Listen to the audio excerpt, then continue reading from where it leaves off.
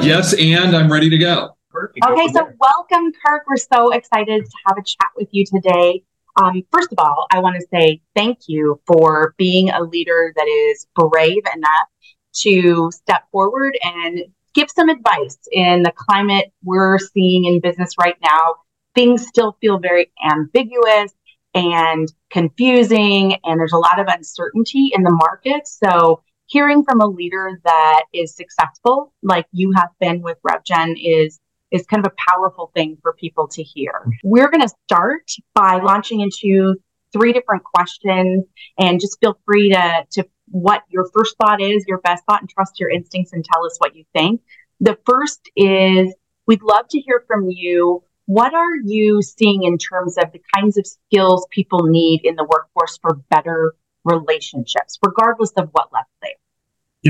Thank you for giving me a chance to share. It's always fun to do these types of things. Coming out of COVID and coming out of the situation that we've all been through, relationships are something that a lot of people are questioning if they hold the same level of value that they used to. And I will tell you, first of all, absolutely, there has never been a time where relationships are more important. Now, how we build them and how we nurture them may be a little bit different, but focusing on relationships first and focusing on what it really means is absolutely the best place to start. When I was originally hired into consulting, I remember a partner that hired me in said, there's only 2 things you bring of value to this role. It's what you know and who you know, and make sure every single day you do something to increase both of those. So it's something I've had as a mantra. I share with everyone when they join our firm.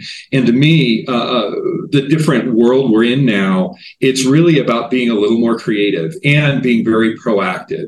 It used to be that we would run into people in the office or at our client sites or at conferences that just don't really exist much anymore. Those environments don't necessarily exist. So my focus is always on making sure that I focus on specific people, and I encourage my leaders to make a list.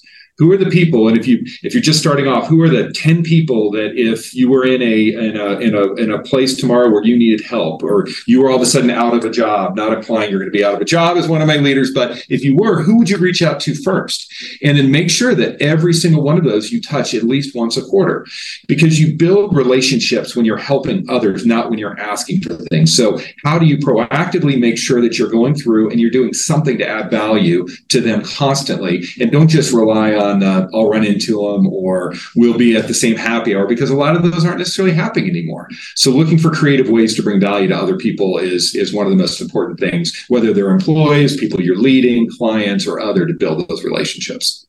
I really love what you said about don't wait for when you need something to connect with someone and keep that relationship going. Networking is proactive, not reactive. I love Absolutely. Back in the day, Kirk, you and I used to work together, right? We used to have those golf, Hitachi Consulting. We'd have our golf events, et cetera.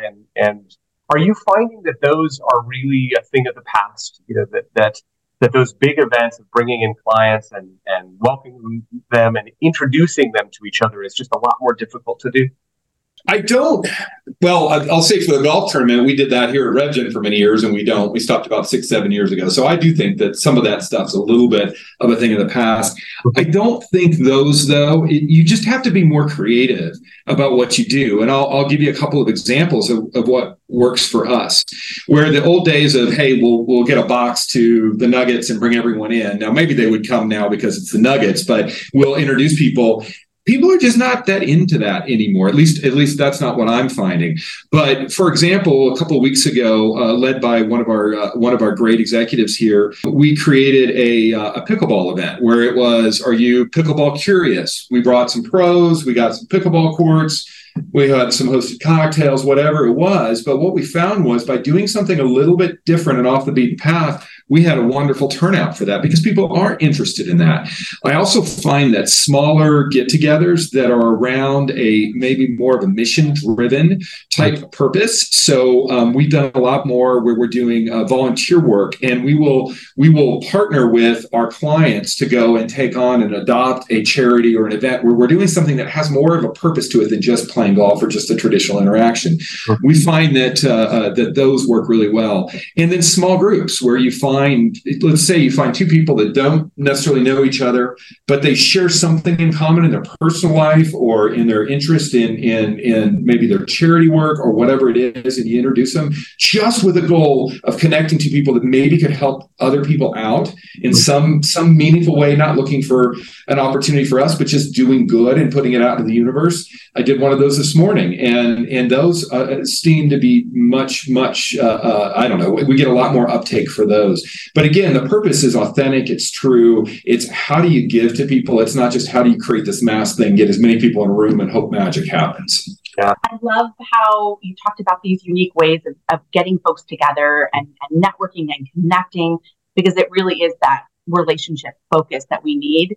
Do you have any advice for someone who is going to be moving into a leadership position? What advice would you give them in terms of kind of what to keep front and center in managing their teams and projects? One of the things that, as I talk to our new leaders, one of the things we've done a lot here at RevGen is we're focusing on growth mindset. So the idea of getting away from fixed mindset to really more of a place of abundance, that there are basically unlimited opportunities for everyone to learn new skills, to develop new abilities. And I would encourage, and something I see a lot of new leaders kind of fall down on, is there's this kind of fixed mindset concept that is, somebody has gotten this far, they're only able to go this far. And when you really break that down and you focus on growth mindset, the role of a leader it's not a position, it's not a title, it's a privilege. It's having the opportunity to be able to help others achieve what it is that they empower others to achieve what it is they can accomplish, and seeing that in them.